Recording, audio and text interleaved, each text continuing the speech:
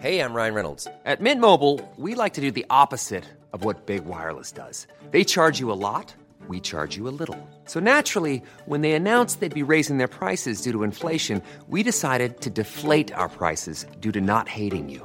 That's right. We're cutting the price of Mint Unlimited from $30 a month to just $15 a month. Give it a try at mintmobile.com/switch. $45 up front for 3 months plus taxes and fees. Promo rate for new customers for limited time. Unlimited more than 40 gigabytes per month. Slows full terms at mintmobile.com.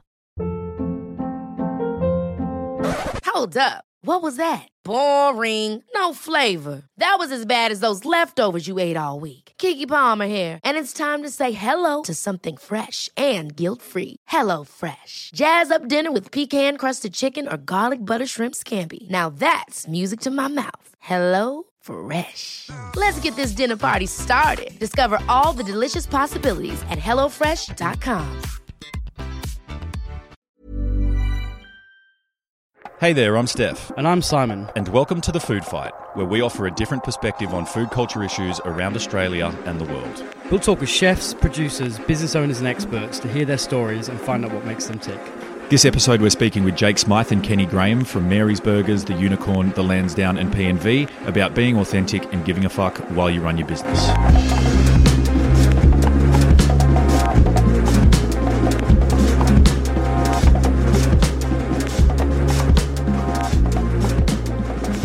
Sweet, welcome to the Food Fight podcast. We're back for another episode. My name's Steph Postuma, joined by Simon Evans. Hello. And we find ourselves here sitting in the green room of the Lansdowne Hotel in Chippendale, Newtown, with Jake Smythe and Kenny Graham from Mary's, the Lansdowne, the Unicorn, Mary's Underground, P&V. We'll list them. Hi. G'day, guys. Welcome. Thanks for having us. Thanks so much for joining us. All right.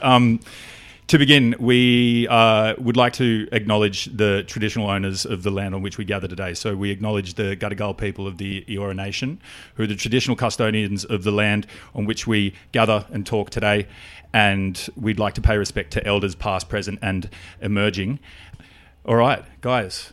There's so much to talk about with you guys. I mean... Is there? I'm not sure there is. We can probably get this done in 10 minutes if you fucking want to quick fire it out. Do you like burgers? Nah. Smash it out. You sick of talking about burgers? Yep. Let's fucking bring on the good questions. Yeah. Let's do it. Avoid burgers. All right, well, look... We try to pick a topic. Just crunching up, just tearing of paper noises, just throws it all around. Just wing it, Steph, wing it. We try to follow some kind of thread through these podcasts. We definitely go on tangents and things like that as well. But I think that one thread that is found through the work that you guys do is like actually giving a fuck, essentially, in the businesses that you own, because the hospitality industry, and what we want to talk about is that the hospitality industry is challenging enough as it is. It's really bloody hard. And there's a lot of people out there who try to build conscience, ethics, social responsibility, and those sorts of things into what they do. But it's such a fucking hard industry that it's really, really challenging. And you guys have done it successfully. And that's awesome. And it can be unique as well. Not everyone can make it in thinking about these things. So let's talk about it. And we're going to start with where you guys started, Mary's. Like, did you guys sit down and have a conversation and say, here are the values that underpin what we're doing, where we're making burgers? Yeah, we did. Like 5 years after we opened. But it's interesting that you prefaced that by saying that you give a fuck. And I think something that Mary's is famous for is this don't give a fuck attitude, but you've got it right. It's about not giving a fuck about what is going on around you and just caring about what you care about. And that's like the idea of just pursuing that holistically and not giving a fuck what people think, what the industry thinks, even what the customers think to a degree. Like you hope that they'll jump on board because you're doing good things. But yeah, like we don't give a fuck because we give a fuck about these other things. We don't give a fuck about the things that don't matter. Yes. You know, and I think what we've done is over time. At the start, we had a general sense about what mattered, and we've distilled it down further and further to a point now where we are very emphatic around what matters to us. We know what's black, what's white. We know where the grey area is. We embrace the grey area so we can find more black and white about what's right and what's wrong for us. But when you distill it right down, the core of what we care about is quite small. It's very intense and it's very important to us. But we really don't give a fuck about the other things. I could not give a fucking flying fuck about what table X thinks about the noise volume in my venues. I care a great deal about what I'm putting in front of them.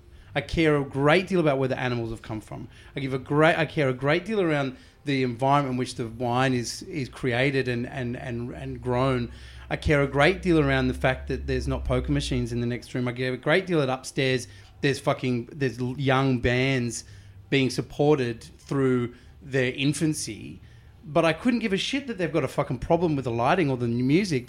And for me, that they could care about that would be the deciding factor around supporting me or pulling up what we create down. Like you could not find someone who's less interested. And I think that's that dichotomy, that's that balance that raises edge of, yeah, we do have a reputation. Don't give a fuck. Like, go fuck yourself. But we care so deeply about what we're creating. So you think the fact that you went into it just being like, we don't give a fuck about all these peripheral things that Lockdown hospitality venues do, that actually gave you more focus and more time to give a fuck about the things that you guys found I think important? like one thing Jake touched on it there, like the distillation of what you do. I don't understand how people operate restaurants or venues with large menus, like just different offerings. Like we do like 3 things really simply and really well. It's like, like the burgers and fried chicken, like live music and service. And that's it. And we just really concentrate on that. And it's one of the other things we really care a lot about is we want the customers to be treated, honestly, respectfully and empathetically. But, it's our duty to treat people right when they come into our home, but on the same notion, like when people have been disrespectful in our venues, we'll kick them out. And so we told them, there's no bill for you tonight. We don't want your money, but get the fuck out because you're being so rude to the staff and your friends. It's like some people are just, their behavior is absurd. Yeah, it's a two-way street with customers, and you've got to respect each other. Like, well, if they chose to come into our house, yeah, and that's the thing. And like, there is an onus on people. Like, if you want to have a busy venue, you got to treat people with respect. But at the fundamental breakdown of it, customers have a choice not to come back. They've chosen to come in, so like what you get is what you get. Like you can't, like what's that adage? Get upset. Yeah, you get what we got. But we got 4 young kids between us. You get what you get, and you don't get upset. And that's it. And that's a pact between the punter and the customer. When customers don't get what they want, it's an insane fucking idea that every venue that they walk through, that they get exactly what they want. Yeah. Like, what is it that you want? You want your own way all the time? Well, that's just an insane way to walk through life. So, imagine me going through and getting pissed off that fucking my strawberry-flavoured fucking Tim Tams aren't in stock and kicking off at the fucking people at Coles or Arnott's for not supplying them anymore. Like, what do you mean? Yeah. You're a tiny part of this world and you're just walking through like, it's too loud, you've run out of burgers, fuck off. Like, it's a ridiculous thing. You can't please everyone either, so you have to pick what you don't want to. You like, and then let people come. Doesn't want to please everyone. Neither do I. That's exactly the thing. It's like if you're pleasing everyone all the time, you're doing something wrong. Yeah. Like part of the thing of kicking out arseholes from your restaurant is that the people that really love the venue see you do that, and they tell their friends. Well, there's an element of protection, that's the values of this place. Yeah. And then you get surrounded by good people. And the there was a bunch of Christians who tried to cancel us last year around Easter because someone put up a really offensive post about Jesus, which was also very funny. I saw that. Yeah, it was amazing. But this is what happened. We got Kenny guys they're getting threatened. They're threatening to rape his bloody mum, that's a pretty bloody. That's a whole to a lot of from Scotland. Asking if my mum was a fag. I don't know where this came We're laughing from. about it now. At the time, we got shit. calls from the coppers saying, "Hey, listen, we've heard about this. You guys are okay? Do you need anything from us?" Like Newtown Police, shout outs, fucking legends. But look, the point to it is the community. Our actual community rallied around us and they started turning up in such numbers. We had our busiest weekend ever. And that's a fucking great deal. That's saying a lot in 6 years of Mary's Newtown. Yeah. So we were inundated with people coming down just saying we want to be next to you, we want to support you. And that's where you fucking know what you've created. Through COVID, we have seen an outpouring of emotion and time and money and willingness to be in uncomfortable situations from our customers and our community, because we've built that exact relationship with them. They've seen us throw out the fucking idiots. They've seen us stand up for what we believe is right, and we've found a common thread with them, and that we've created that over years. So our ethics are developing, but they're also consistent. And there was a real on that, the people that supported us through the whole Jesus scenario, but there's a lot of like God-fearing folk who came in and were saying to us and the sort of the staff, like, we're here because what they're doing to you is not good. Yeah, like, to be clear, like, we don't hate Jesus. I don't have a fucking opinion on it. We both grew up going to... That was the whole thing. It was like we both grew up like different levels. Jake very much grew up in the church. I used to have to go to church every Sunday. But it's like we're kind of taking a piss at ourselves, and it got turned into this huge thing. But I got slain in the spirit, and Kenny used to fucking do colouring drawings of Noah. Jesus at Sunday school. Yeah, I was like, well, I was purple Jesus this week. I think that makes you qualified to put that post up. Yeah. Well, it was like, I mean, it's they were like, you would never say that about Muslims. I was like, that's not our culture. What are you talking about? That's like, not my culture. I didn't grow up like that. You're taking that somewhere else. And it was, we had a similar scenario, not as media heavy, but we got this hymn board from a salvation shop, like architectural salvation place, and so we made you put the letters up to put the hymns numbers normally. So what do? We got one. The first thing we put up is "fuck Trump," and this American dude was in or something, and then like must have tweeted it or something. I think he was wearing a bald eagle t-shirt and a fucking bandanas. He had like 8 bandanas on, but he put it on like a Reddit thread. And next thing you know, we had like, not a heap, but we had like 21-star reviews from Michigan at 3:09 a.m. saying that the menu was too big. 1 star. Like, you've obviously never been here. It's hilarious. You can wear Trump supporters 1-star reviews as a fucking badge of honor. Oh, man, the more of them, the better. Oh, fucking bring those on. That was hilarious, though. But again, we got the counterbalance. People were like seeing it. And we called it out, and people were just giving us we're the king of 1 and 5-star reviews. Love it. So we always say it's all we get, 1s and 5s. Shove your 4 stars up your ass. Have an opinion, for fuck's sake. Yeah. So let me take you back though, because I think that like what you guys are talking about is the community that you've created around what you guys do, whether that's pubs or burgers or anything else that you do. But like, did you guys have a thought? Did you guys, before you opened the first Mary's, did you look around and think, there's a group of people here who like music, who like getting pissed, who like swearing, who like being fucking Australian pissheads? Exactly. Like, we were just these are the type of people we want to build around us. We like, were literally building a bar that we would want to drink at in our backyard. We lived in the inner west. We worked in Surrey Hills. And there was nothing around our own neighbourhood. King Street at the time was full of great pubs and no bars of note. And and we were hungry for something different. And we literally, like, the old story. Well, the true story is we wanted to create a bar that had delicious drinks, poured heaps of whiskey, and that we would serve the food that we drank, that we ate when we got hammered, which was KFC and McDonald's, which is why the menu is what it is. Yeah. That's literally the story, and there's nothing behind it.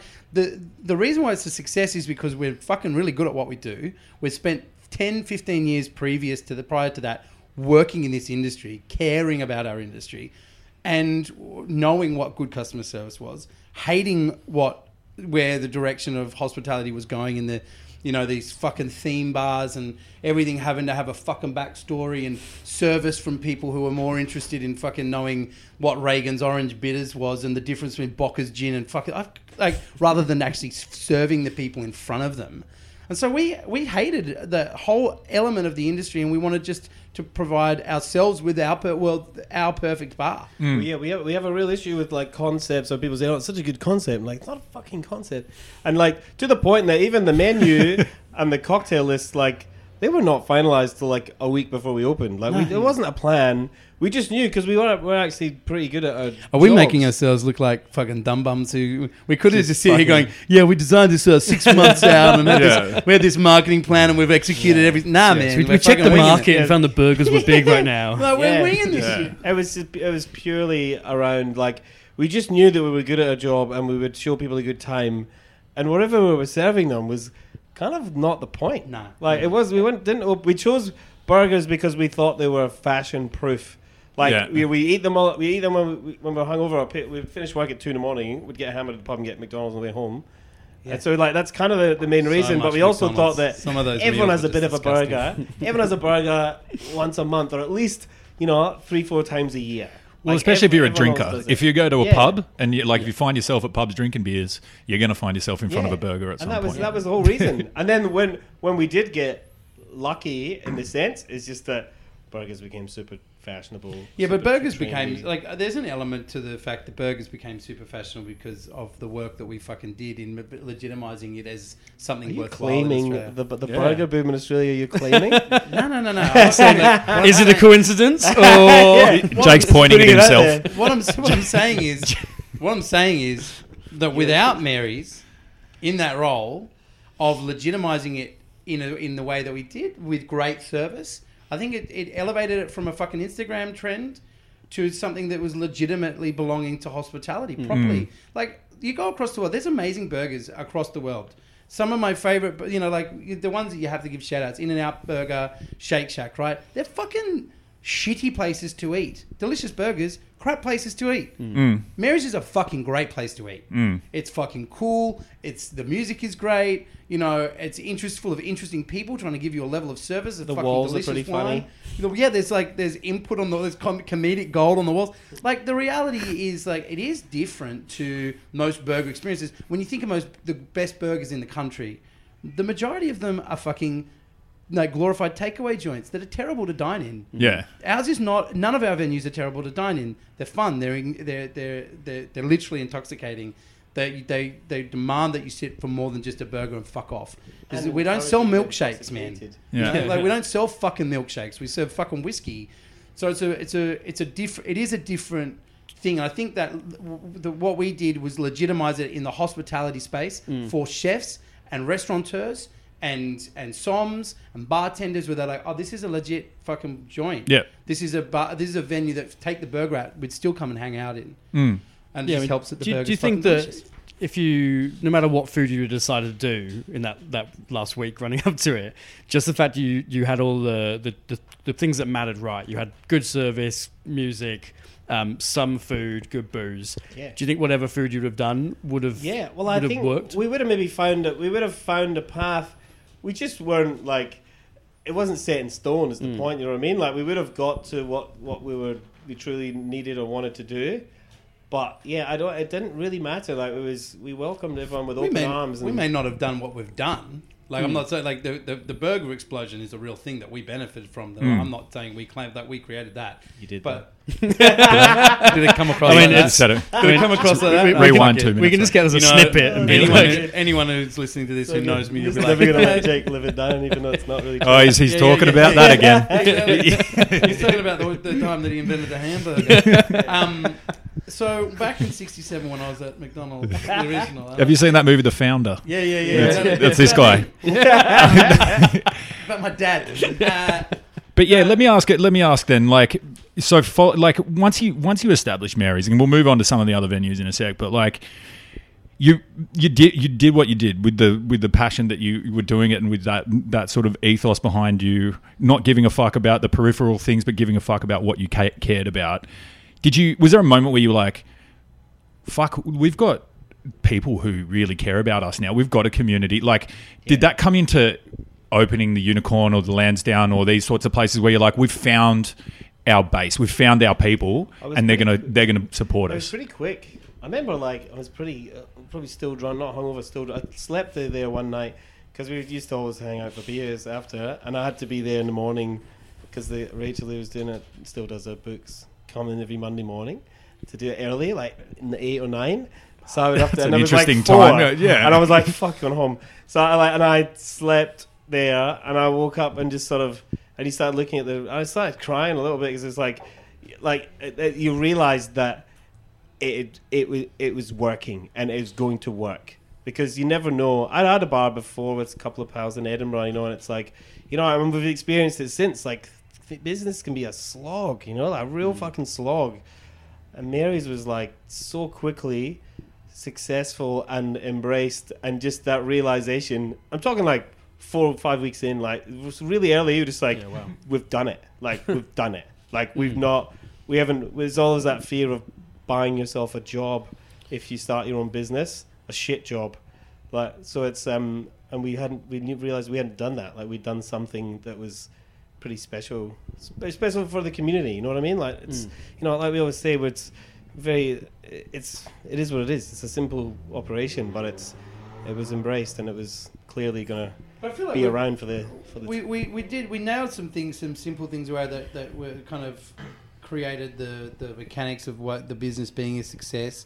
I agree with Kenny there, but we did manage to step outside of it pretty quickly and start seeing it for what it was, and then start dreaming up what the future could look like, and what was going to be important to us about how we built that, and what was going to be what was going to be the ethics that guided us. And we're both, I'm not sure if this is coming across in this podcast already, but we're pretty definite folk. We know what we want, and we know what we like, and we just allowed that to inform us, and we isolated some very key things early on, that were always going to be, that it was always going to be about the local community, that it was always going to be about what we put in front of them on a day-to-day basis. It was always going to be about a level of service that went above and beyond, not because we had an expectation around it, but because we wanted that to define our day-to-day.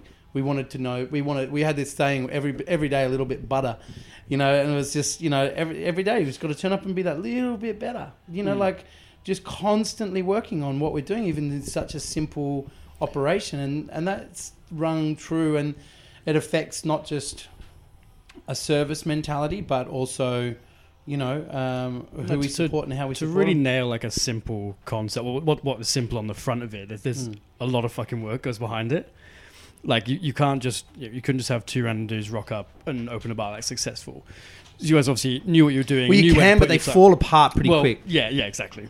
So like to have that simple service, like to have a simple burger, it's got to be really good. Like from your sourcing to your cooking, everything's got to be bang on. Because when there's nothing to hide behind, if the patty's shit, then you're fucked. No one's gonna like your burger. Same with service. Yeah. Like staff can be super relaxed and super chill, but only if they know what they're doing. Otherwise, they just look shit. We always call it like it's just organized chaos. You've got to be you've got to be organized to a point of of militancy, so you can create chaos. Otherwise, it's just shit. Yeah, it's not chaotic. It's shit. It's not fun chaos that way. No, it's fucking terrible. It's unorganized. You're missing your fries. You've got someone. You're waiting 25 minutes for a fucking drink. Like, no one's having fun if they're fucking waiting 25 minutes for a drink. No one ever in the history of hospitality. But if your fucking waiter's coming over and having a shot with the table next to you and giving you a beer at the same time, you're fucking fine. Yeah, that's the difference. Yeah, we really got up staff for the first 6 to 12 months. Just like, it's not good enough. It's not good enough. Like, if people are waiting for drinks, someone's standing at the bar and they're like, I don't know, checking their phone or talking to someone, just came on shift. You'd be like, the fuck are you doing? Just you got a job to do. We're here to do something. Was staff kind of surprised by that, by thinking maybe they were coming to work at this kind of slapdash? Yeah, but we quickly weeded those ones out because we had an amazing core team to start with. Dream team. Like Louise Dowling, who's now our business partner at P&V. We had the great and mighty Ty Tate, who's been in and out of the company for a little while, and we had Bruno, who was Ty's Bruno Wicks. Those guys, and then Lukey Powell, who opened the kitchen with us. And then Johnny and Hendy, they're fucking Indo boys, who's been there since they're still there, and then the people on the outskirts, the more casual players who, and then or people who came later who filled it in. But that opening team was fucking amazing. It's a pretty strong team. It was amazing. They were doing it. They'd have people coming in trial. And I'm like, how they go in like 7 minutes? They're like, they ain't gonna cut it. Like this straight away. It was hardcore. Like it was so fucking busy. It was so busy, and we were trying to work our way through this tiny place. We were prepping fucking burgers by hand in there on this fucking 2.5 horsepower fucking benchtop grinder, and we were fucking doing, you know, like, I don't know, like 400, 500 kilos a week out of that joint. It was brutal. It was brutal. It was curing and smoking around bacon, fucking breaking down 250, 300 chickens at a time, storing it who knows where we did it. I don't know how we got it done. But it was... I was just in that kitchen all afternoon. I was just like, what the how did you do the bridge, it? you just like, But it was just one of those things that you'd get a fucking box of chicken in on a fucking Saturday, and you'd be breaking them. You know, I'd have to break down 100 chooks between, you know, 2:30 and 4:30, you know, of service. But the kitchen's open the whole time. I'm just tucked away in a little corner. It was hard, man. But this is the thing. From that pure place of struggling and survival, you know, we knew that we'd kind of bottled lightning, and that we could, if we got it right now, that we could kind of, if we pushed on, we could make it. We could kind of expand that idea pretty quickly. It's always about the idea of honesty. If all you're doing is being honest all the time, it's like going into a test with all of the answers, because you never get like stumped. Yes. Like when anyone wants, you're just like, this is what we do. Like for us, it's there's clear. We've never really had many tough decisions. Like we went from Mary's to the Unicorn.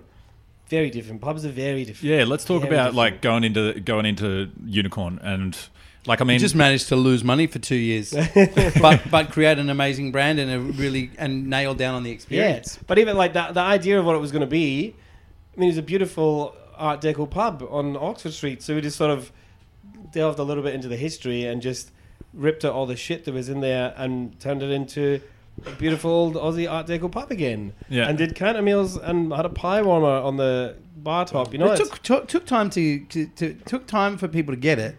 You know, I think the people who really got it were all in Newtown, not in Paddington. And now, like, it's a part of Paddington that is really viciously supported by the locals. Yeah. Like, it's just so stupendously supported by the local community. And we saw that through COVID most recently. Like, we stayed open the whole fucking time. I don't think there was another pub in that area that did that. I'm not sure. Yeah. Well, I'm just going to make the claim, Kenny. Not backwards on, you know. Oh, go and announce it on a podcast, you fucks. Let's start a podcast war. Tell us about, like, I mean, if people aren't across the pokies issue, they can go back and listen to the massive episode, the 2-hour-long episode Who did you we interview did about with it. that? I'm interested in that. We talked to fucking, I can't even remember. There was a policymaker who called in, and who do we have on the Pokies podcast? I forget now. Which is me and Andy. Yeah, But, we had a couple of call-ins. I can't remember exactly who they were. Someone from Canberra. And yeah, I mean, like, you guys went in there, you just said you lost money, and like at the start, and like, you know, obviously, tell us about the decision to just be like, fuck pokies, and, you know, just tell us about that decision. Let's go. It was from the start. It was just never on the table. Yeah, we said from the start that would never be something that we believe in. This is the classic line from us is, how do you create community while pulling the fucking stuffing out of another one? And we're all about creating community. So how on earth can you sit there in front of me and say, oh, my local pub's about the local community and we do this, this and this, and then you're ripping the fucking heart out of another one? The person next door is fucking, you know, emptying their fucking savings, destroying their children's future unfairly, causing absolute social destruction, pressure on the health department, pressure on the police. Like this, it's untold fucking destruction that these things cause, all for fucking tax revenue, which does not even offset the fucking pressures that it puts on the other parts of the economy that we don't see, because it's just easy to play the fucking to shift money around. But that's me ranting about why we didn't do it. But it was the clearest thing I can say is that we knew that it was anti-community. Yep. And if it's anti-community, then it's anti what we stand for. And it was a very clear decision to never be involved with them. And I tell you, it's never once crossed my mind. Yeah, of course. Even in the middle of losing money, you know, month in, month out. It's like, you know, all that, the sort of social, economic, political sort of like carnage that it causes, like, put all that heavyweight stuff aside for a minute. But what it also just did in the pub community was one, it took over all the live music rooms, so it kind of decimated that. And two, it just made people not give a fuck about their offering. Yes. It's pretty much the reason why pub food got so shit. Well, yeah. Because no one cared anymore. They're just like, 100%. it's just people just want sustenance, and they're going to be in here just giving them money anyway. Where it's like we run a booze and food like operation in a pub, and it's fucking tough. And I tell you, and it's got somewhere now. Like what we've been in there 5 years or something. Is it 5 years? 5 years, yeah. And it's like, and most of it is off the back of we've got a fucking stonking Saturday night there, and like the sort of youth in the area fucking love it, and it'll be queued down the street, and that's really what keeps it going. Like it's pubs are tough, and we try to bring like bar restaurant people into pub world, and like fucking broke them. Like just because it's. You know, it's not like you turn up to your job at 3, you set up, you have staff dinner, then you just pump out service for 4 hours and you fucking all high five and get pissed and go home. That's a different world. You're in there at 10 in the morning, you serve like 4 people all afternoon because you don't have pokies, so no one's really coming into the pubs. And then you have like slow slog to start the week, and it's all just make all the money in like a couple of nights. Made a It's habit just- of and breaking so fucking many- poor resto chefs, you know, who'd come in either at the Unicorn or help out at Mary's Newtown. I'd be like, yeah, okay, come on. They come in from like overseas and they're like, can I get a job for a couple of weeks, you know, while I'm fucking finding the shit? Yeah, I'm always in the shit. Come by. And then just like, they'll be like, I'll sign up for 3 weeks, and 4 days in, they're like, bro, I can't do this. It used to annoy me when chefs who were like from a good restaurant would be like, oh yeah, I'll come and help out. They'll be fun. And then you That just would- ride them so hard that that would they be just break. And they're like, broken. how fun was that? They're like, it's not fun at all. They're like, yeah. Yeah, because you know, like they, you know, like I said, like they're breaking down fucking 100 chickens next to me in the middle of serving fucking 800 burgers. Yeah. Do you know what I mean? In a fucking 12-hour, in a 10-hour period, in a fucking kitchen with 4 people, that's big, that's like tiny, and the numbers are just—they're like, "What? How are you doing this?" And it's like, I'm a fucking hard cunt, and you told me you were too. I've got kids I need to feed. What do you fucking think I'm doing? The next time you tell me he's coming to help out, it's for money. It's called a job. You Not asking for a favour. Yeah, exactly. And there was an attitude of like, oh, it's so cute. You guys are cooking burgers and you're really busy. I like how hard this be. Yeah, listen, they're so good that it fucking takes real time and real energy and real effort, and that's why it tastes as fucking good as it does. By the way, you know, it's not a secret. Great food takes time. This is why it takes time and it takes energy and it tastes fucking great. So how did you guys go about turning pub food into something you were proud of offering whilst breaking down chefs and chickens and everything? Well, we took a couple. It was the first time we managed to take a couple of the staff, the people that had been killing it at Mary's. Like we sort of brought them in on a sort of bit of a share at the pub. Old Drew Corbell, Yeah, Drew the only Corbell, chef the I horse. haven't broken yet. He's still there. He's still there. He's got a dodgy ticker, but he's still fucking working. Oldest cunt in the fucking in the most company. chilled guy in the world. Though. He's just like, yeah. Yeah. He Meanwhile, was- his heart's just fucking erratic. That's as to fuck. give in. But yeah, and there's a lot of work there as well. I mean, it's, you know, you look at the menu. It was just, again, it was like the honesty around it. You don't have to make any decisions. You're like, well, what do you get when you go to the pub? You get steak and chips. You get schnitties. You get pies. Like, you're like this. The menu's written for you. Yeah. It just depends what lengths you want to go to make it good. And made it great. And Jake had that sort of stroke of genius doing the. What do we call it? The waving schnitty. We always call it like the schnitty with the wing on. So you got the brown and white meat, and it's fucking delicious. And we make it all in house. You go to like these like some of the big food people we buy food from meat, and they're like, oh, we got this like mad snitty making. We can machine. make your make schnitty spec. It's like, oh yeah, can The you? ones that look like a love heart. Yeah. Those Oh, are- mate, not it. And it's like, can you make them look like a map of Australia? And whilst they're telling you they can, you just walk off. Yeah, I'm gonna Programming it into the machine, man. when they start thinking about it and designing it, they just fuck off. I remember when I first went to the Unicorn, it was just after you first opened, and people had told me that you guys had opened the Unicorn. I was like, oh fuck, this will be interesting. And I had the mixed grill. You still got the mixed grill on? Fuck, no. No one bought it. No one bought it. It was too much waste. No one will buy it. But like the thing is that if I go to a pub now, the only reason I ordered a mixed grill because I knew that you guys had the Unicorn. Like I would not have fucking ordered a mixed grill at any other pub. You know what I mean? Like Dude, I'm like, that was so good. We used to mixed have, like, grill is little bits of dangerous. That liver was the on hospital there. one. Like Yeah. the other restaurant owners and shit that would come in, they'd be like, I come here for the mixed grill. Yeah, dude, That's mixed what I'm grill here. is so Like, good. It's waist heavy. It's hard to put liver on another part of the menu. You can just, you know, Use it up. mate, it was fucking so delicious. But like, look again, your punters will tell you what they want, and what they want is fucking. It's really large. They did 365 schnitties there last week. Yeah. On fucking a limited fucking COVID fucking like 50 people at a time. It's fucking bananas. It's so good.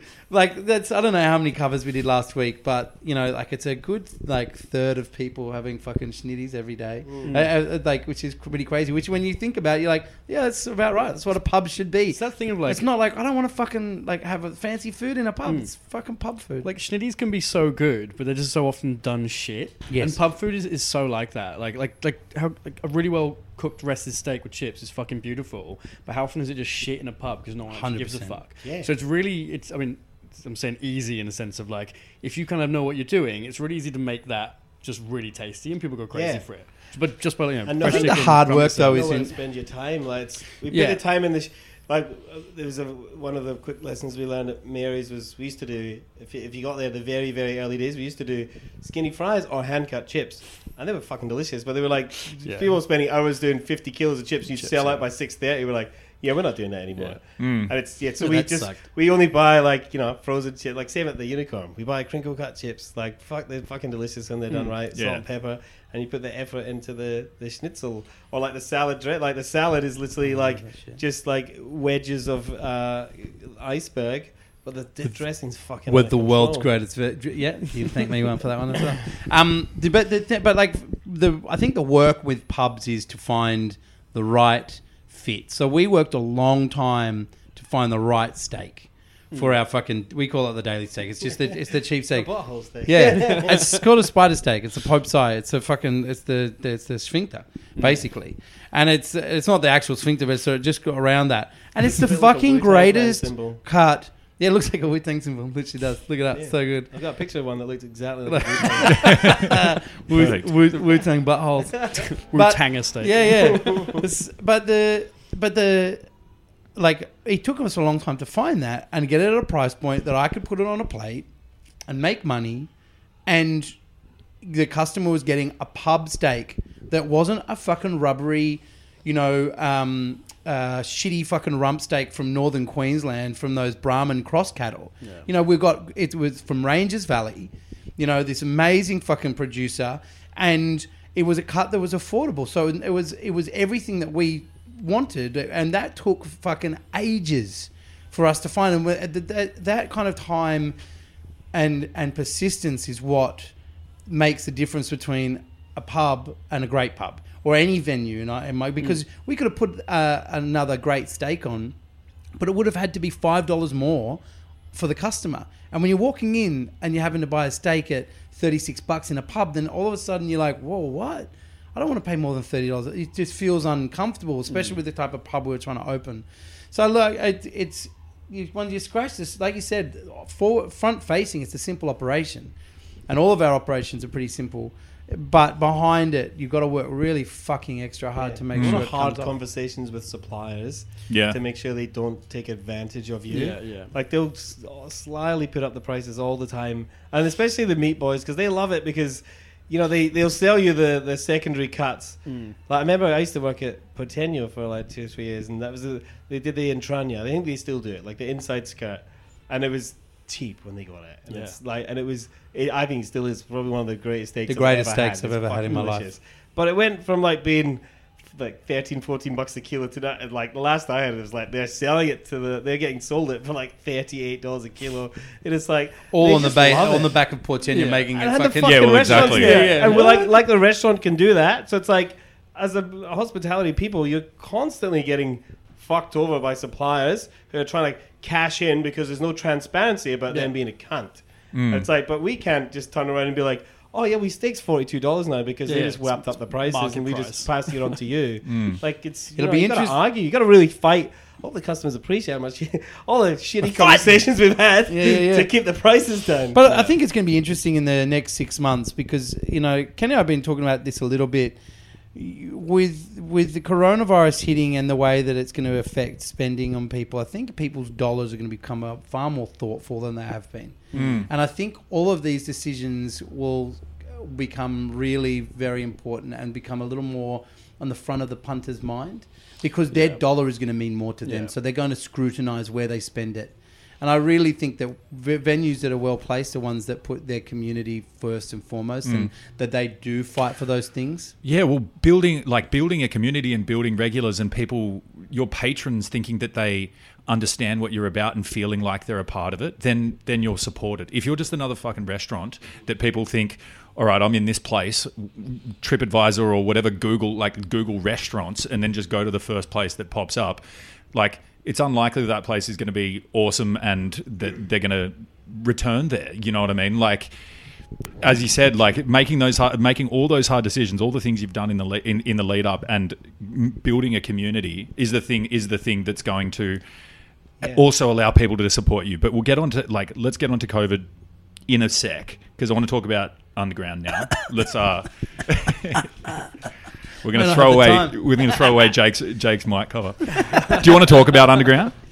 Yeah, for sure. Yeah, so like how Underground is awesome. Me and my mates have a Christmas dinner every year where we go and eat steak somewhere, and last year it was Underground. Cool. And that was fucking awesome. The blue cheese and the onions and really, really good. You're welcome. But thank you. So when I first found blue cheese, it was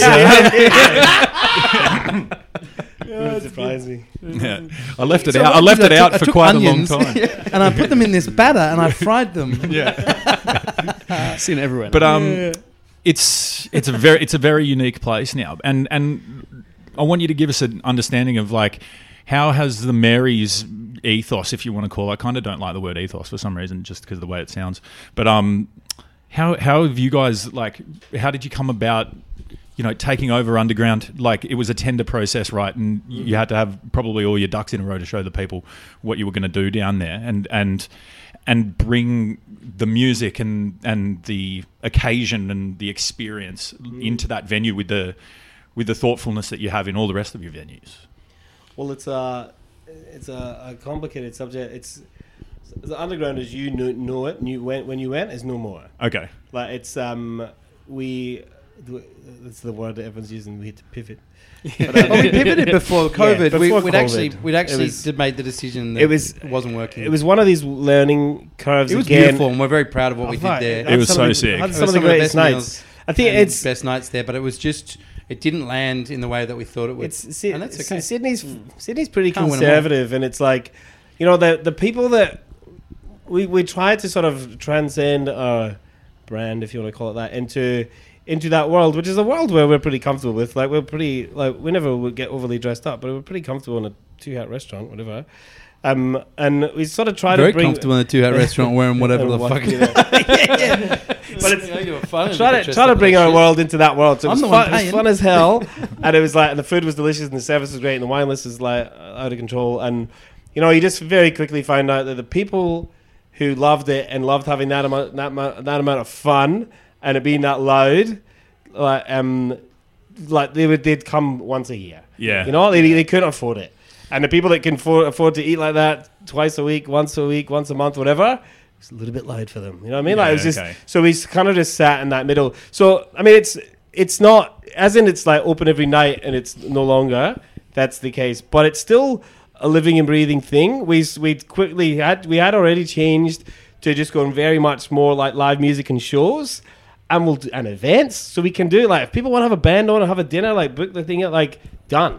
Like so you can still recreate that, and we might like actually put on our own nights. So it'll be like, you know, the Mary's Underground of old, and get the old bands in and do the like things off the old menu, like the Rotisserie Duck or whatever you want. Like it's still like can live in that world, but it's we just quickly found that it's, you know, we think it's a scary thing, and you're sort of scared of failure, but you're like the last thing you want to do is sit in a big pile of fucking debt, thinking how dumb you were, that your pride stopped you from just making these decisions that you knew were for the best. And it was very clear. Like the punters told us what they wanted, and there was not enough of them that fucking wanted to be there every week, and that's okay.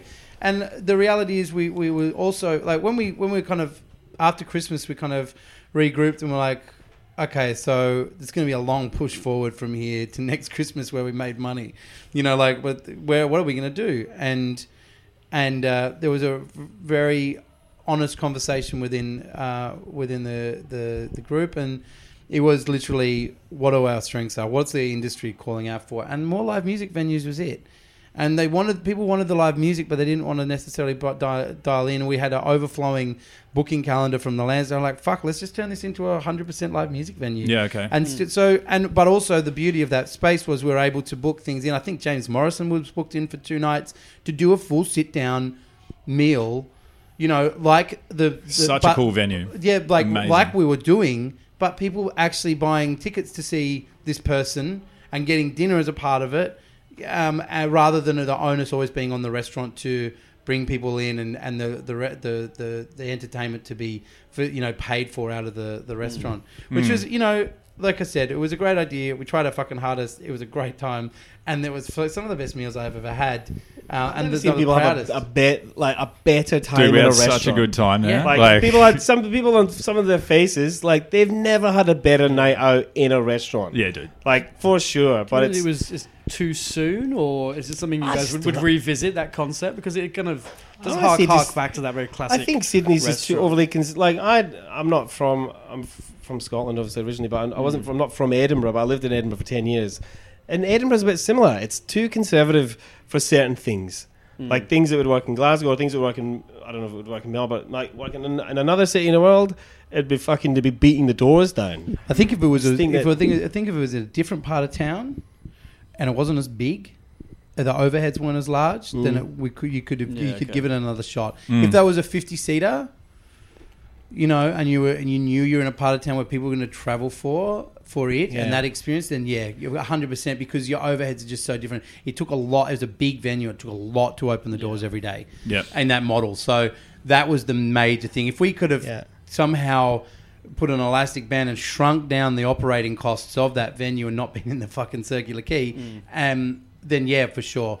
I think the model would have worked for, like I said, 50 people, more intimate shows. It would have fucking crushed it. But, we did it at the same time. It wouldn't have had the romance of it being the old basement. But that's what we fucking went for. And it didn't come off and, oh, fuck it, whatever. Things that you probably We're touched now- on in your other still got it. podcast was like the pressure, and we've always done this. I mean, this is not a bullshit statement, but the pressure, the spotlight on hospitality companies to be paying their staff right. Yeah. And also in living in live music world and us wanting to make sure that artists were getting paid. Like, very, very much supporters of like people not giving their art away for free. And we're like, we'll back that all fucking day. And then the community just has to rally around us and get the money coming through the doors. And that's where it just sort of faltered, because it was so expensive to run. To have to run a restaurant, coming out of this post-COVID, there's a lot of talk about where fine dining sits, because how can you afford to run restaurants that, even at the prices they were charging their labor bills, like 40% plus a week?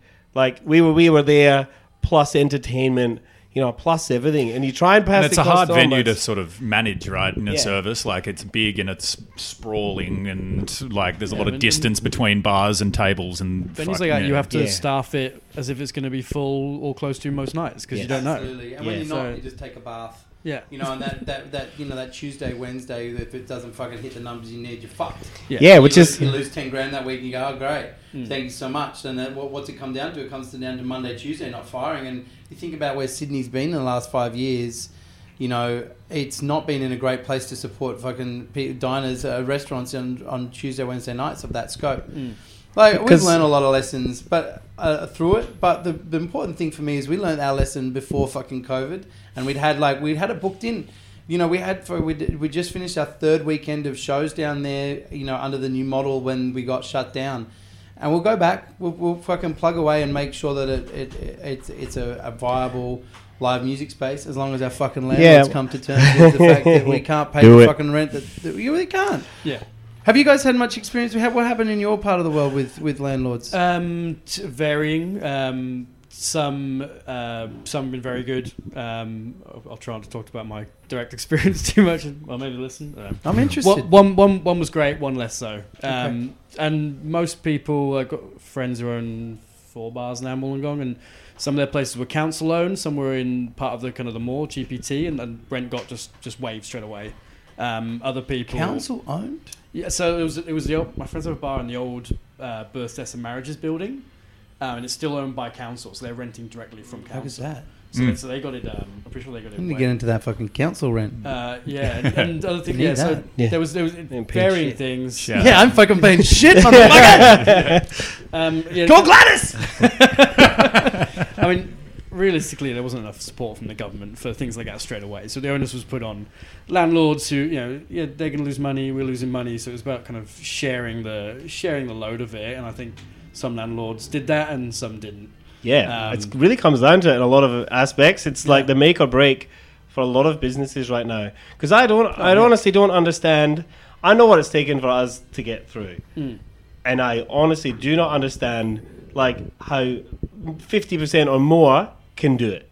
Like literally, like in terms of that timeline of what happened. So everyone knew March was looking a bit iffy. So everyone held off paying February invoices. Yeah. You still ordering, but we got to the end of March. So then in April, you got to pay all of February and all of March. And then if you're doing your fucking PYG and super quarterly, then you've got to pay all the invoices for February and March and all of that in like April. Like and it was, how the fuck? Yeah. Well, and it's impossible. And that's the reality of hospitality. You're always that month behind. Like everything's been on credit and you're paying. So as soon as you stop, it's not like, okay, cool, we're right here. It's like, oh, and everything's slamming behind. It's like the train at the front, in those cartoons, and all of a sudden they they start piling up on each other. I think it is what it's like. Like Kenny said, we know what it's taken financially for us to come through this period, and I don't know how so many people are going to fucking. I know that people aren't. I think come December, it's going to be a very different landscape that we're sitting in. And I think a lot of people have got their rent postponed, which is like great. It's a very short term solution, but come 6 months time when everyone's paying 125, 150% rent, that's going to really that's going to sneak up on hospitality, and I guess that's when you're going to see, unfortunately, the failures. Especially when the consumer spending drops too. Yeah. When discretionary spend, which is why it goes back to my point earlier. I think the venues that are best positioned to weather through this are ones that have a natural community that care because of the goodwill and the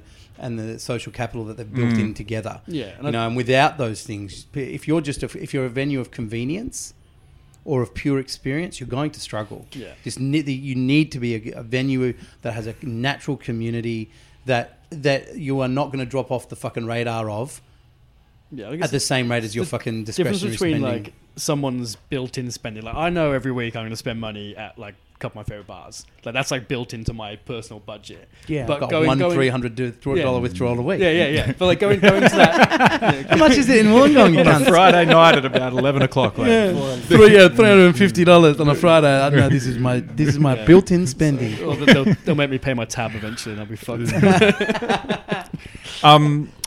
Yeah, all right. Well, we're on to COVID. Which question do I start? Okay, firstly, I'll start with, what was it like standing down staff? Like, and for guys who give a fuck as much as you guys do and build a family, for lack of a better word, of staff. And like, how was that experience? And what have you guys done about supporting them? It was harrowing. It was the hardest thing I've ever had to do in my entire life. Forget professional. Just in my entire world, it was so difficult. It was made more difficult by certain decisions that the government made, like making the onus on the bringing people back on JobKeeper around us. That was difficult because we knew that we couldn't bring everyone back just because the government said it wasn't an entitlement. We didn't know. We got our hopes up that we could really help people out. So you're like, there's no job for you right now, but all this news is coming out. We'll be in touch, and then over the next sort of couple of weeks, we're like, we can barely bring anyone back. Like it's impossible because that idea fiscally irresponsible for us to kind of just go, we're going to pay everyone $750 who can. Just because, because the government says it's in time. It's like, no, we've still got to fucking... This is a business. We don't exist. And you've just been cleaned out. There's no money. And then you got to bankroll effectively what is the dole. You know what I mean? Like, it's like we had a lot of conversations with it and with our business partners, obviously, because it was one of the toughest times you'll ever go through. And it was very much like Centrelink got overrun. So the quick snap decision was, let's just make the businesses do it for us. Yeah, Like we'll through their sort payroll it systems. out, but they'll do it all. They'll do the one-touch payroll. We'll just get the information and send the money out, and they deal with the queues. Like that's kind of what it felt like. And it kept the unemployment numbers off their books. Yeah. You know, which is a positive thing for Australia in the long term, you know, because of the way that the international markets will recover. You know, we'll look like we've come through it in a way that we really haven't. But, you know, from the externalities of it, people will just look at the numbers and go, oh, well, you never got over 12% unemployment where, you know, the United States is at 18. It'll come though, and it's like I started hearing they're using statistics because normally it's about unemployment or whatever, and it's always a bit vague, but they start looking at numbers of who's paying PAYG tax and watching, like, and whatever you call it in different parts of the world, but watching those numbers plummet. Like that's a sort of real way of seeing, because everyone's got if you're a job, you're paying tax. But it's like, and if let's see who stops paying tax, and that's a sort of really quantifiable metrics and identify these problems. Yeah, it's like it's still to come. Like, you know, hospitality was one of the first to go. It'll be one of the last to come back, but there's still, you know, construction's going off its fucking tits right now. Off its tits. And the government's like, oh, let's put more people in job. Let's build all this build. And who's going to be buying these fucking apartments in 12 months' time when you're already predicted that the property market's going to, like, the floor's going to fall out of it? So it's like, then they all got at jobs. There used to be like waves of unemployment through industry. Well, it's a great I find it strange that they're deciding to try to pump it into the fucking housing sector when it's already overblown. You know, this is a time that policy to be is absolutely nuts, man. They should be building. You've got to spend the nation. 150 grand. Who are the people that have 150 grand lying around to renovate their house? They're people with fucking that aren't working. You know, fucking retirees who already have it. They don't need it. Yeah, who don't need it. Yeah. And I know the aim's to get the fucking tradies working so that they're still spending money. But the reality is still going well. And my mate just started a building company like earlier this year, and he was shitting himself to start with. But he's like, "Nah, it's been fine." Yeah. It's like work's still going. People still paying their bills mostly. Like, we'll see. It's such an opportunity for the country to rebuild itself. I feel like we've spoken about it a bit, you know, in our little between Kenny and I. But there was a sense, very real sense to me, that the future was just being thrust upon us with no real.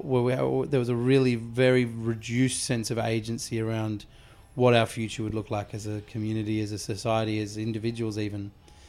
And, you know, what I was talking to someone the other day, I coined the great exhalation. You know, we all had a moment to fucking breathe the fuck out. And, you know, part of that is that when you breathe in, it's new life. You're getting to you have to breathe back in, and you breathe that new life back in, and we can create something that's bigger and better and more bold and more beautiful than we had before. And I think that's the big thing that's come away from us, is I feel a renewed sense of agency about what my future personally can be and will look like. And I think that if we can walk out of this, you know, as a group, as a society, with that renewed sense of purpose around creating the society and the future that we believe in and that is possible, then that's a wonderful thing to come out of a fucking very horrible time. Well, it's just that thing that everything is possible. Like, anything is possible now, and when you're moving at such a pace, it's terrifying to take the taxation from pokies, for example. The government would shit their pants if that was just to disappear, and it's disappeared for a moment here.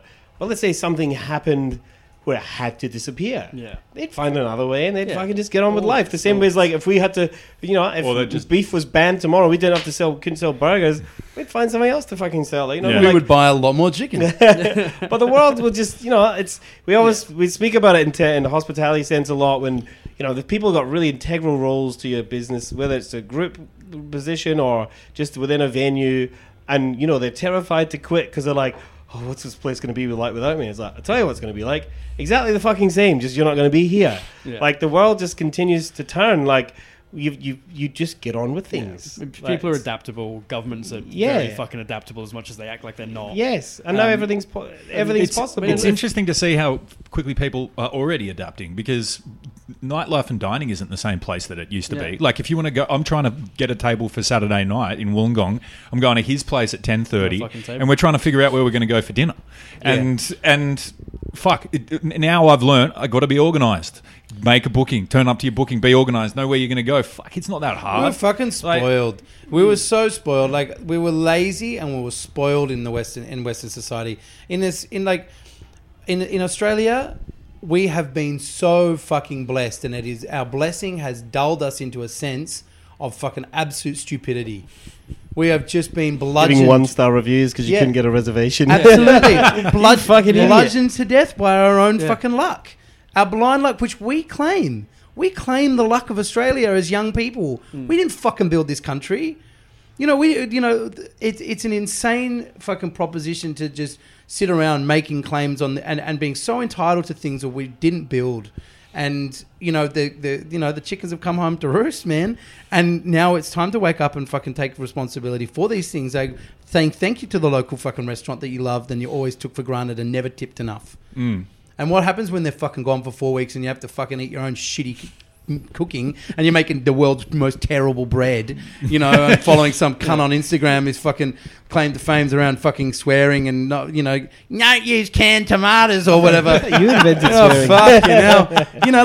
And all of a sudden you're like, oh my God, I really thank God for my local fucking bistro. Because they cook for me, and I'm going to leave a bit more of a tip. We've been fucking spoiled to a point. I hope it's like, and instead of being insanity. gone down in history as what potentially could be a depression, it just goes down as the great humbling of society. Like everyone has got humbled. That's great. And everyone just shut the fuck up. Like, that idea of, like at Underground, like we said, we always had to have at least 7 staff on, and whether 10 people came in or 50, it made no difference because you couldn't just have one person on because you'd get terrible reviews if someone had to go to the bar and order a drink. Like, because they're that fucking spoiled. They're like, oh, this is not like the last time. It's like, well, we can't just afford to burn money so you don't have to get up off your chair. You know what I mean? Like, it's insane. Over everything that we've talked quite a lot about, the good things that might come out of this and the change hospitality is going to make. And I think a lot of this is going to come from customers just being a bit more appreciative and being a bit more understanding. Because most of the things less entitled. Well, because most of the shitty things in hospitality come down to those kind of issues. And you do things and things that everyone does is normally to try and negate that. So whether it's like, trying to... venues who try and please everyone by having this fucking ludicrous sized menu and turn the music up and down, which each customer says, or turn the fucking air conditioning down. It's like, it's always to try and please someone because that's the game we're in. But I hope it gets so. to a But point. like, humanity shows that humans have got very short memories. Yeah. Like, people go to Germany on holiday all the time now. People go to clubs in Berlin to hang out. Like, it's Beautiful it's, place. Like, it's, just, Yeah. I'm joking, but obviously, but it's, the world has definitely got a short memory. Like, but I hope, I don't know, like, this generation, as much as they get scolded for it by the boomers. But I think you're right there, Kenny. But there's a secondary point to what you're making, which is that Germany wrestled with what had happened, and they resolved a lot of the fucking problems that they made reparations. I was reading something this morning about the policing system in Germany. They have to sit through over several years.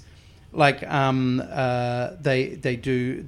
look at the history of German policing, the rise of Nazism, what they do, and they do cultural sensitivity courses. They're IQ tested before they come in. They're personality tested to make sure that they're fit for the policing style, and it's basically all around minimization and de-escalation, which is the cornerstone and the fundamental, what upholds their policing system now, which is in direct response to something that they deeply remember, whilst that people have forgotten, and love Berlin. I've never been. I've heard the most amazing things about Berlin, but I'm in love with the idea of Berlin and what it stands for nowadays, and the support of the arts, etc. But the reality is, there is a deep remembrance to really important moments, and I think we can have that collectively right now about they have shaping to what tear we do. all their systems down and start again. Yeah, and they've got. Well, we tore them down for They them. basically had to, and they had the money, but then they went on quite quickly to have some very high living standards, and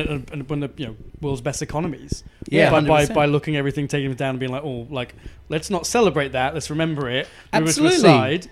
Let's not forget, but let's move on. And hopefully that's what we're staring down the barrel of. And it's before all this shit hit the fan, like this generation that was saying gets scolded, like the Greta Thunbergs and stuff of this world, like. They seem to be more striving for a different world more than any other. I mean, I don't know. Like, look at this. You could argue 60s and say they were always pushing boundaries, whatever. But I don't know. It seems to be on a much wider scale. It's politically, it's environmentally, it's socially, There were it's pockets racially. before. There were little pockets, whereas Yeah. it seems to be a far more global push. Yeah. That's They should just get the fuck out of their way. Like the Yeah, fact that yeah. these like I agree. 80-year-old fuckers ruling countries, just get the fuck out of their way. Like you're gonna get presidential election this year in man. the United States. You know, 76-year-old and I wouldn't want to. 77-year-old. If my Uber driver was 73, I'd get the fuck out. Yeah, dude. Yeah, well, it's crazy to think. Well, I mean, what, 77? So what? We're talking 80, 81, 82 at the last year of the next term. Yeah, man. Yeah. Like, and that's the most powerful position in the world. Like, it's a- 82-year-old it's a- people it's a with clusterfuck. holding And the they're steering like, wheel. looking Yeah, at- still looking at- not letting go. There was a time when they were forced to let go of the wheel, and that was a very positive thing for the people coming through because new ideas could penetrate. And now the reality is we're living with old people's ideas on what young people want and what they need and what's good for the future. They don't have a future. Their future's so close to the fucking end that it matters zero. Why should they be making decisions? You know, like my daughter, she's 7. Her future is worth more to the world than mine is because I'm closer to death. It's just fact. Hi, just upstairs. Someone trying to find the rooftop at the Lansdowne. We'll be sorry. Keep it all quiet. This is political talk. All right, let's pivot because you just mentioned upstairs and we got to wrap it up. But tell us what's going on upstairs. Let's quickly finish it off. I mean, We opened It's- a fucking rooftop yeah. bar in the middle of winter In the middle of middle lockdown. of a pandemic. yeah, I mean, and it's sick. Adaptation. And it went off. Yeah, and it's busy. so you opened Fucking that great. like this week though, like beginning 3 weeks ago. 3 weeks Oh, 3 ago. weeks ago. So, Yeah. No, we only opened Tuesday, Wednesday this week, which has been a complete okay, bust, Tuesday, even though the Wednesday, weather's great. But no, we're weekends. open Wednesday to Thursday to Sunday upstairs, and it's been fucking heaving. Awesome. It's been so great. It's been so good. What was that space before? Was this anything else? There's a hostel above us, and that was kind of there for them. They had like their sort of communal kitchen and washing machines and shit upstairs. It was never licensed for booze. No, it was. We had a couple of parties up there when we weren't selling booze, like for like brand parties and stuff, where there was, they were just giving away booze essentially. And Jakey's mother-in-law got married up there, but it got licensed. It got pushed through really quickly because it was all about like what is it? It's like Historical use. Historical use, because it had always been used as part of the building. They couldn't really say no. Like if it was up there just full of AC machines and it was like just dead pigeons and you would just go like, we're going to fit this roof out now and stick people on it. They'd be like, nah. But historically it was always a floor on the plan. It was a usable part of the building. It just wasn't licensed. So they just wanted to get the boundary extended and it went through quite quickly. Nice. Yeah, looking forward to summer up there. Mate, Man, it's fucking great today. Yeah. Like to be honest, it's 20 degrees in Sydney today, and like, there's not a cloud, barely a cloud in the sky. It's fucking glorious. Up Fingers there. crossed. It says between. I looked at the weather forecast this morning. This is like our life now. Just always looking at it. It's Yeah, like, dude. oh wait, sunny all day, raining between Great, 6 we've and got a 8. fucking We're like dinner meteorologist. time. We're like, Worse than you fucking surfers. That's it. Yeah, we started a thing called the Turf Report, which we're gonna put out every day to let everyone know if we're Yeah. open or not. Yeah. But it's 69 great. degrees up there, Kenny. Some guy commented on it. I put it as like 69 degrees Celsius. You never believe it. Guy goes, I'm only coming when it's 666 degrees. Cool. So what was that? Yeah. yeah, fucking loser. Sweet. So Mary's Burgers and beers upstairs Yeah, man, at it's the a Lansdowne. it's Mary's on a rooftop. Yep. It's a Beautiful. simple It's like a thing. festival. We've done a lot of music festivals now, and it's got that backstage festival vibe. It's cool. Yeah, It's cool. Nice.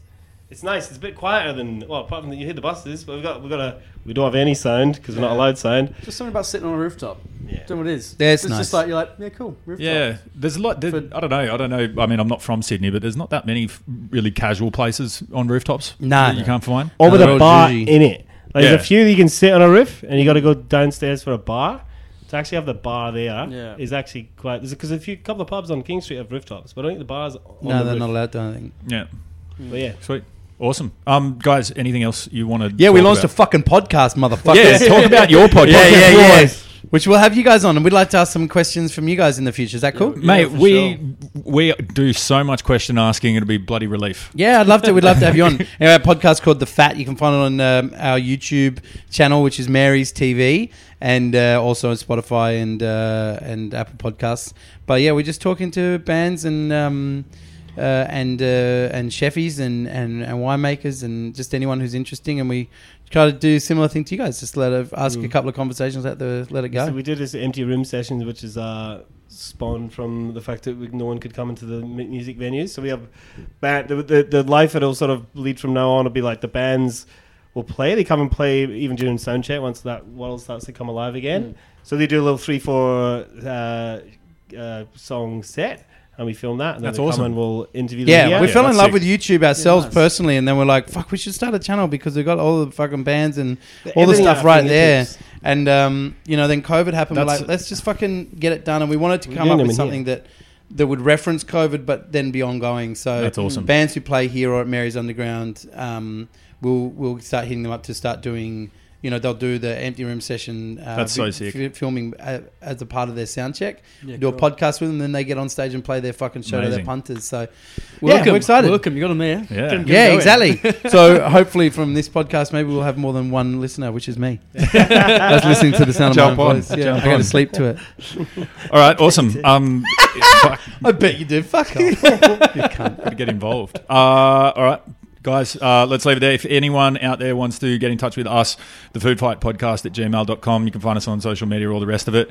Jake, Kenny, Mary's, Unicorn, Lansdowne, P&V, Rooftop, Mary's Underground, all the rest of it. Guys, Thanks. thank you so much for joining us. It's been an awesome chat. Really appreciate your time. Thanks for thinking Thank of you us. so much. Cheers, guys.